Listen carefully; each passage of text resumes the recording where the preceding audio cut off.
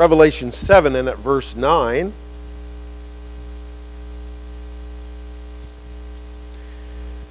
After this, I looked, and behold, a great multitude that no one could number, from every nation, from all tribes and peoples and languages, standing before the throne and before the Lamb, clothed in white robes, with palm branches in their hands, and crying out with a loud voice, Salvation belongs to our God who sits on the throne, and to the Lamb.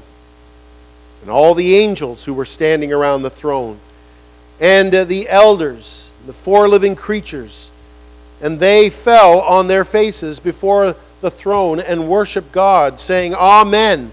Blessing and glory and wisdom and thanksgiving and honor and power and might be to our God forever and ever. Amen. Then one of the elders addressed me, saying, Who are these clothed in white robes? And from where have they come? I said to him, Sir, you know. And he said to me, These are the ones coming out of the great tribulation. They have washed their robes and made them white in the blood of the Lamb. Therefore they are before the throne of God and serve him day and night in his temple. And he who sits on the throne will shelter them with his presence. They shall hunger no more, neither thirst any more. The sun shall not strike them, nor any scorching heat. For the Lamb in the midst of the throne will be their shepherd, and he will guide them to springs of living water. And God will wipe away every tear from their eyes.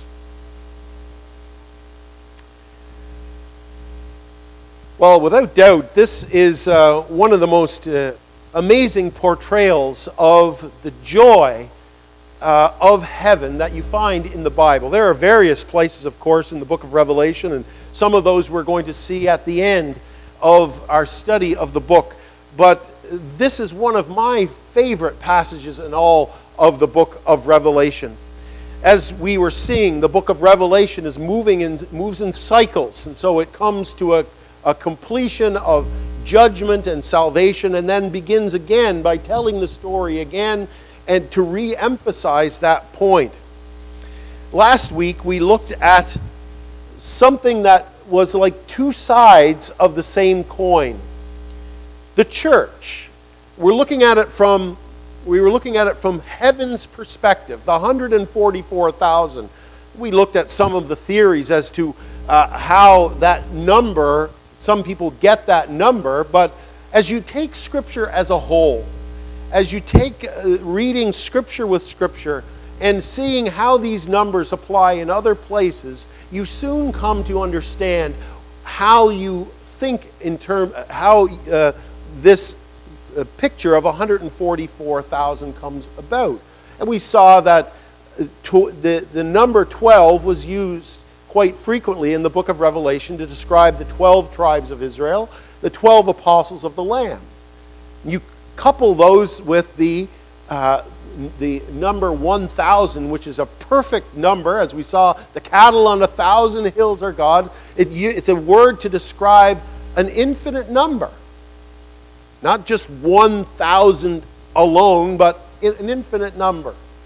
So it's really saying, from God's perspective, that though judgment and tribulation and war and famine and demonic oppression will befall the earth between Jesus' first and second coming, there is a group of people that are going to be sealed, and that is the church.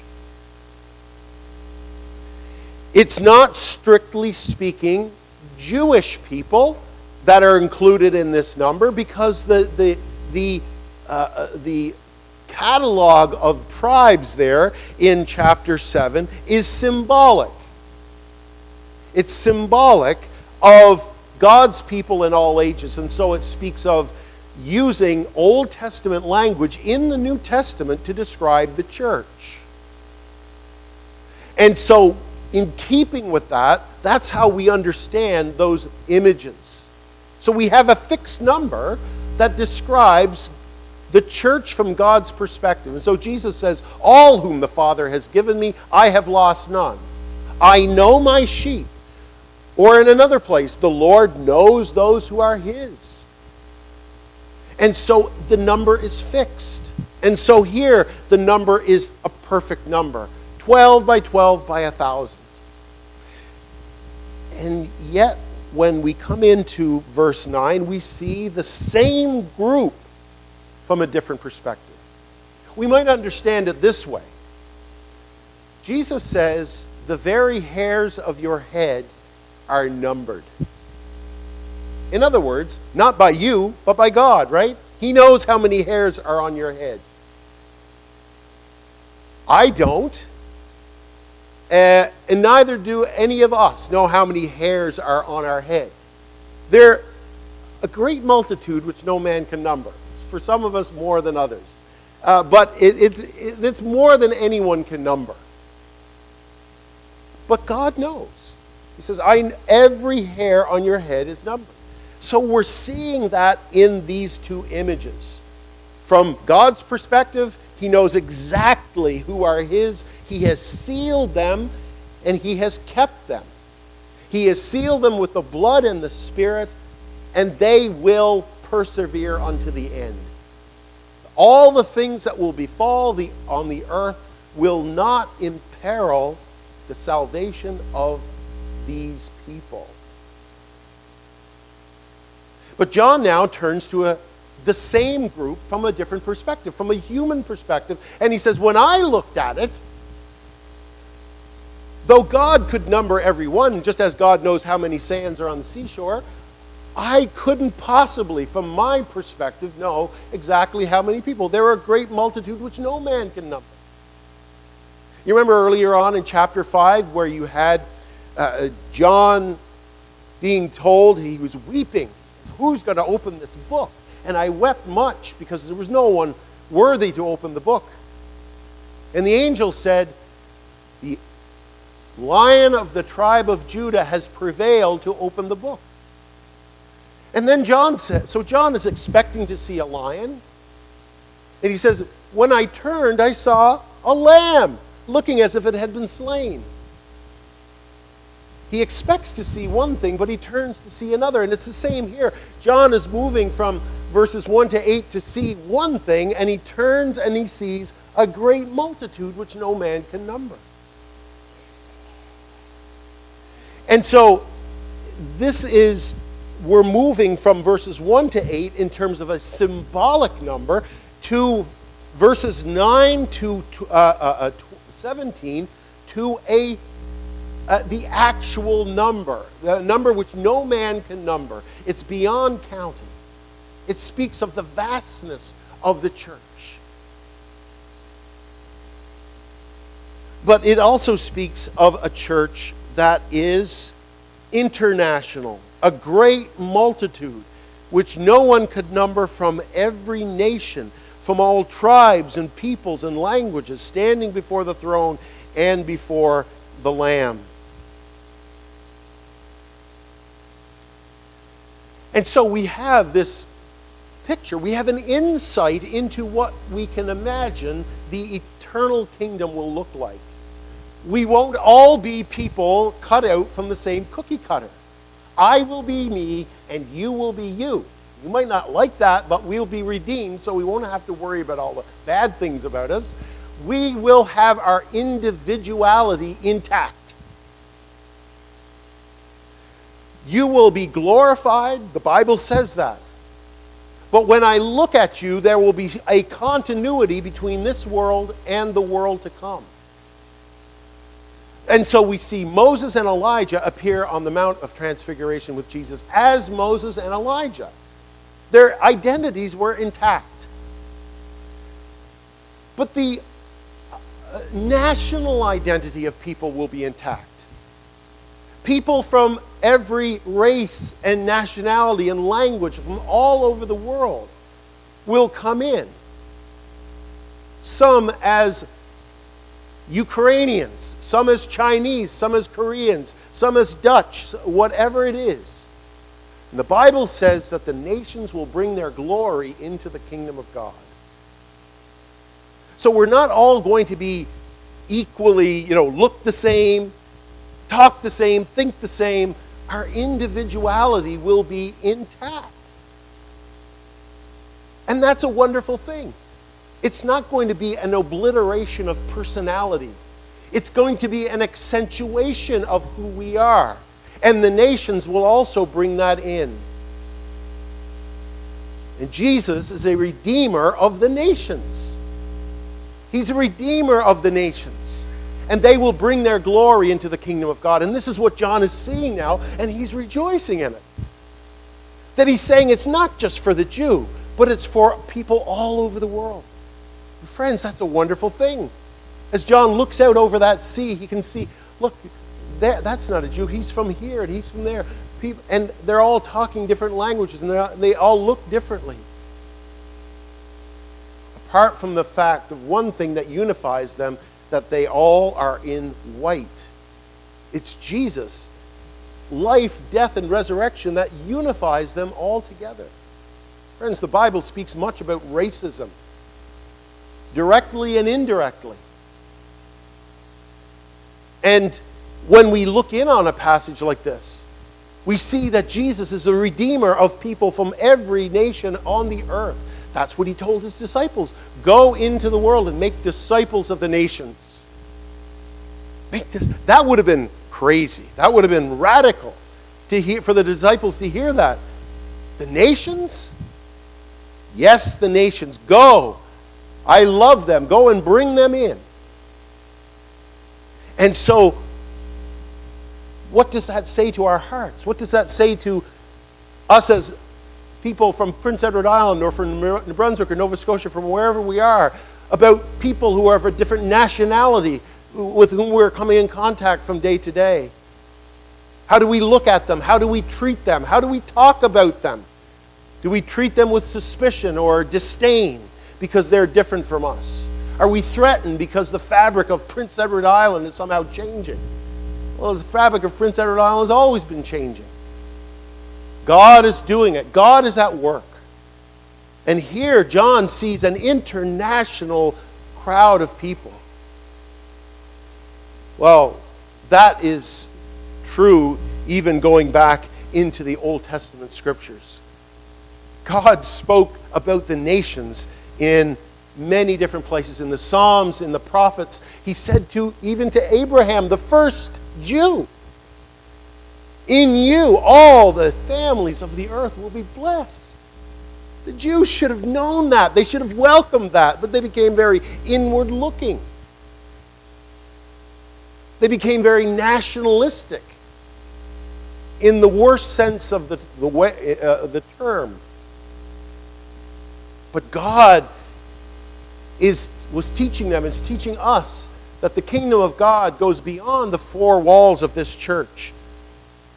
And God rejoices to bring the nations in, to bring people of different languages and cultures, that the same Jesus can redeem and save whoever they are. Whether they were in Central America, South America, where maybe they've not, the first time they've ever run into a missionary or a white face or whoever it is, and then they come to believe, they hear the message. We can think of the cannibals among whom John Patton worked down in the South Pacific. They were cannibals. And by the time his ministry was finished, much of the island was evangelized and turned to the Lord Jesus Christ. What glory would have been in heaven to see those who were formerly cannibals coming into the kingdom of God. And so we see the number of the redeemed. We see the makeup of the redeemed. It's a challenge to us. It's a challenge to us in how we treat people, how we look at people. As we're moving around, as we're in Charlottetown, we see all sorts of different nationalities. How do we treat them? Do we treat them with respect? Do we see them through the lens of God's Word and God's Spirit? Or do we become excited in the fact that God is the Redeemer? God is making known, He is fulfilling His promise to Abraham, who lived some 4,000 years ago. Secondly, we want to see the victory of the redeemed in heaven. the victory of the redeemed. Here I'm going to jump ahead just a little bit. Then one of the elders addressed me, this is verse 13, "Who are these clothed in white robes, and from where have they come?" Notice that the same language is used in Isaiah 49 about the exile. They're away in exile in Babylon. And Israel is despairing, and God is saying, look, your tents are going to be enlarged. You're not going to have enough room to contain the people who are coming back. And then you will say, "Who has borne me these? I was bereaved and barren and exiled and put away. But who has brought up these? Behold, I was left alone. From where have these come?" Do you hear the echo? Do you hear the echo with the Apostle John as he's saying? Then one of the elders addressed me, "Who are these? Who are all these people clothed in white robes? And where have they come from?" Isn't it a surprise to you? Isn't it amazing to see this great multitude which even you can't number? And he said, "Sir, you know." And he said to me, "These are the ones coming out of the great tribulation, and they've washed their robe and made them white in the blood of the Lamb." They are those who are victorious. Now, this idea of the great tribulation has, as I've said over the last number of weeks, been a dividing point amongst Christians. How do we identify it? Is it a certain 7-year period at the end of time just before Jesus comes? Or does it extend from the first to the second coming of Jesus? You may have a difference of opinion, but it doesn't really affect the weight of what John is trying to get across here. I take the latter view. Again, if we take it in terms of what the whole of the New Testament says about tribulation and the suffering of the church, that tribulation period will be from the very beginning to the time Jesus comes back. And so Peter says, "Beloved, do not be surprised at the fiery trial when it comes upon you to test you as though something strange were happening to you. But rejoice insofar as you are sharing in Christ's sufferings, and that you also may rejoice and be glad when his glory is revealed." Christians have suffered intensely from the very early days of the church, even up until the present. Richard Phillips, in his commentary, says, "Christians were thrown to the lions in John's day, burned at the stake in the English Reformation, hunted through the countryside during the persecutions in Scotland, sent to forced labor camps in communist China, and recently bombed during their worship services in Sudan and Nigeria." In other words, how do you go to these people and say to them, "You are not going through great tribulation"? No, we would characterize that as the whole period of time. But now regardless of how you think of that, we're now at a picture at the end of time. Whether that is a 7-year period or over a 2,000-year period, the point is that these people are now in an estate where they are victorious. They are victorious. And that is seen in the fact that they are in white robes and holding palm branches in their hands. Waving palm branches was something that was done during the Feast of Tabernacles, which was had a twofold significance. One was that they were it celebrated their coming out of Egypt as slaves, and it also symbolized the ingathering of the harvest. Those two things taken together suggests why John is seeing now a great multitude with palm branches, waving palm branches in their hands.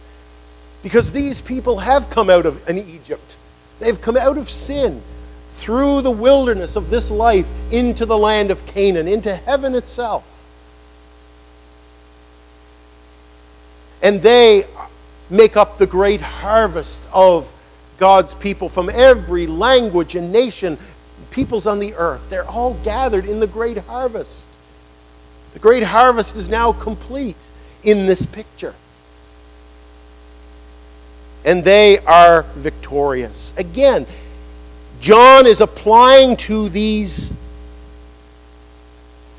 great multitude the language and the images of Old Testament Israel, where it's not Israel that are waving the palm branches, it's the Gentiles, it's Africans, it's Europeans, it's South Americans who are now gathered together in this picture. And how do they overcome? How are they there? What is the basis for their being there? They have washed their robes and made them white in the blood of the Lamb. That's the basis for their victory. He doesn't say they're there because they struggled hard to overcome the tyranny of Russia or China or any of these things. As great as those things are, and that's certainly part of the book of Revelation. But they're there based on the fact that Jesus, the Son of God, died. And John uses a paradoxical kind of image here, making your robe white through blood. I'm always getting the dark sometimes mixed up with the whites. And sometimes you put a dark in with a white load, and that's not good. But here he presses it home. He says these people are in white robes because they've been washed. They've been put into blood. You can imagine. That's just going the opposite way, but this is John's way of shaking us up and throwing cold water in our face and using these strange images to get our attention. And so we ask, how is that possible? Just like he said to Nicodemus says, how can a man be born when he is old? That doesn't make sense. Jesus says, you must be born again. No, hang on, that's crazy. John will use these kind of jarring pictures to get our attention. And here are these people, this great multitude, who are there on the basis of nothing else but the fact that they've been washed. He's not strictly saying that in the eternal kingdom we'll all be going around with white robes on. That's not what his intention is. The picture is of a life washed clean of sin and iniquity. The wrath of God taken away. So John is driving home this point that if you make it to heaven, if you get to heaven, it will be on the basis of what you have done with God's gift of his Son in your life. Have I trusted Jesus as my Savior? Or am I trying to resist that and putting other things in place of it? My church going, the fact that I'm a good friend or a good neighbor or a good mother, father. I'm all of these things, and you're putting these to the fore. Lord, what about these? No. These people who stand with white robes and palm branches in their hand didn't make it there because of their inherent goodness or their diligence or their education, but solely on the basis of the fact that they were washed in white in the blood of the Lamb. So that's a direct challenge to you this morning. Most, if not all of you, have heard that message from the time you were little. And yet I ask you again, as I will ask you next week and the week after, what have you done with it? The Bible says that there are those who trample the blood of the Son of God underfoot and outrage the Spirit of grace. Listen to that language. Now, how do you do that? You do that by hearing the message of Jesus' death for sinners and walking out of the church and saying, that's just too wild and crazy for me. I don't need that. I'm good enough. I'm too respectable for all that kind of stuff. What you're doing is you're trampling it, you're stomping it underfoot. And it's an apt picture because what do we do? What would enrage us the most by giving someone something precious to us and then throwing it on the ground and trampling it under their foot. Oh, that would... And so the Spirit of grace is enraged by it. So the opposite of that then is these people who are there strictly on the basis of the Lamb. They have white robes because of the Lamb who died, Jesus who died. So that means that we must repent of any other way of coming into the presence of God. We must get rid of it and come the way these people came, the way every believer down through the centuries have come, through the cross. Is that the way you're coming this morning? Are you rejoicing in that? You see, without the shedding of blood, there is no forgiveness of sin, none whatsoever. People can give their money, their estate to the church. They can be the best moral person they want to be. Nothing will substitute. So Isaiah says in Isaiah 61, I will greatly rejoice in the Lord. My soul will exult in God, for he has clothed me with the garments of salvation. So you know you have been washed in the blood, because now there is a joy.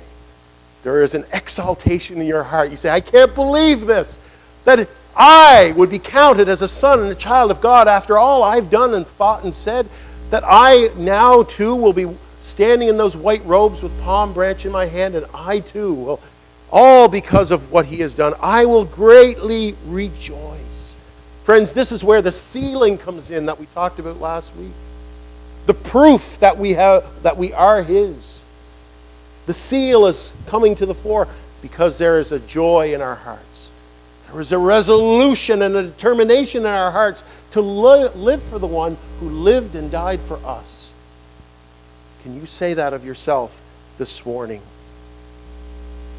He has clothed. That's why I will rejoice. Not because of my car, my house, my money.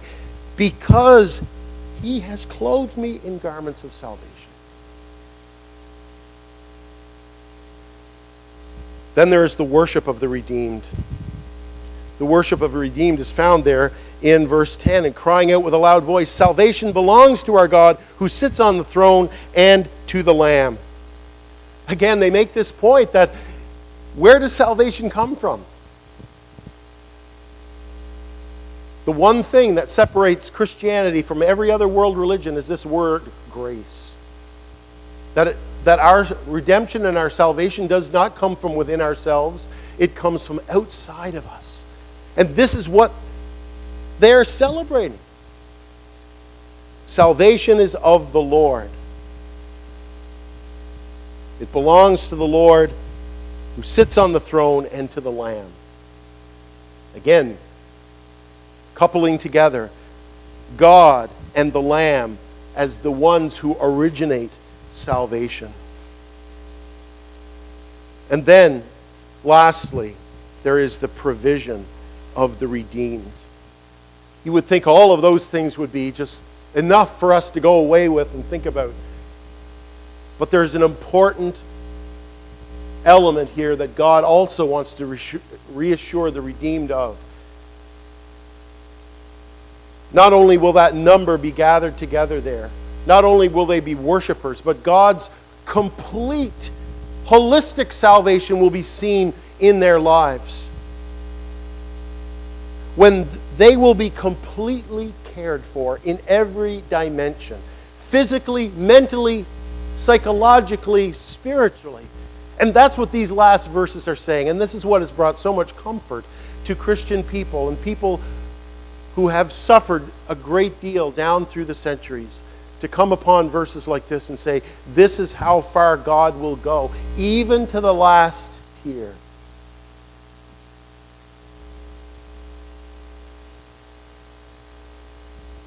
That's the commitment. And he punctuates this vision of heaven with God wiping away the last tear from our faces.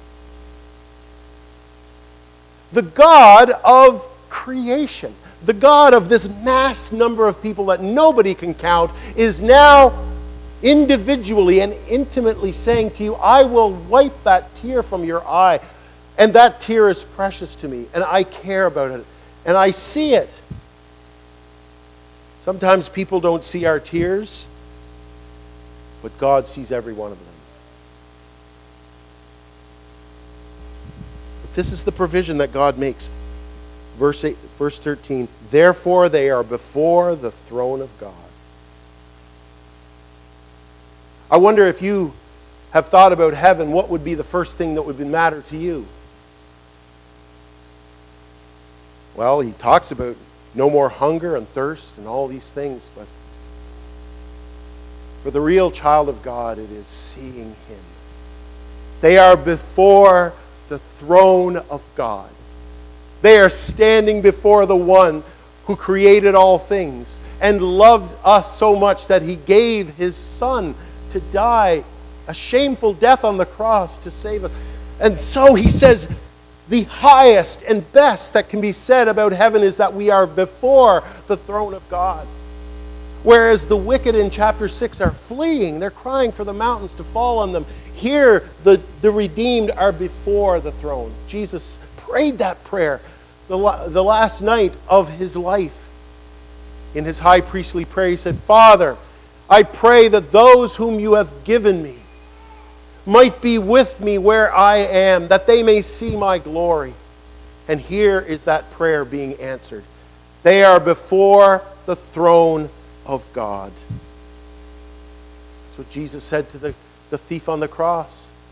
Truly I say to you, this day you will be with Me in paradise. We don't worship God for His gifts. We don't worship Him because of the sunshine and the health and the strength and all. We thank Him for all of those things, yes. But we were made not animals, not like Pavlov's dogs who salivate at the sound of a bell because meat is going to be thrown in front of us. We were made for God. We were made with a spirit, with a soul. We were made to commune with the living God. That's who we are. We're made in the image of God. That's what He said in creation. Let us make man in our own image. If we think of heaven strictly in terms of the material, we've fallen far short. We're nothing more than, we become just motivated by stimulants. But no, there's something greater and deeper. They are before God and serve Him day and night in His temple. In other words, we won't be sitting around twiddling our thumbs. It'll be a place of unadulterated, constant worship, constant amazement as we grow in our awareness of who God is and what He has saved us from, the intensity. You see, people might say, well, once you've been there 1,000 years, surely you will get bored of worshiping. No. You know why? Because the more you're there, the more you'll grow. You'll begin to realize, how holy is this God? How great is this God? And look at where I've come from. Look at what He saved me from. Your amazement, the angels, they've been there for thousands and thousands of years. Who knows how long? Tens of thousands of years? Are they bored? Are they finding something else to do? No, it says that they are joining in. And the angels were standing around the throne. They too were crying out. They too were spontaneous. They can't stop. And if they can't stop, surely we who are redeemed by the blood will not stop either. They serve Him day and night in His temple. They shall hunger no more, neither thirst any more, neither shall the sun strike them, nor any scorching heat. For the Lamb in the midst of the throne will be their shepherd and guide them to springs of living water.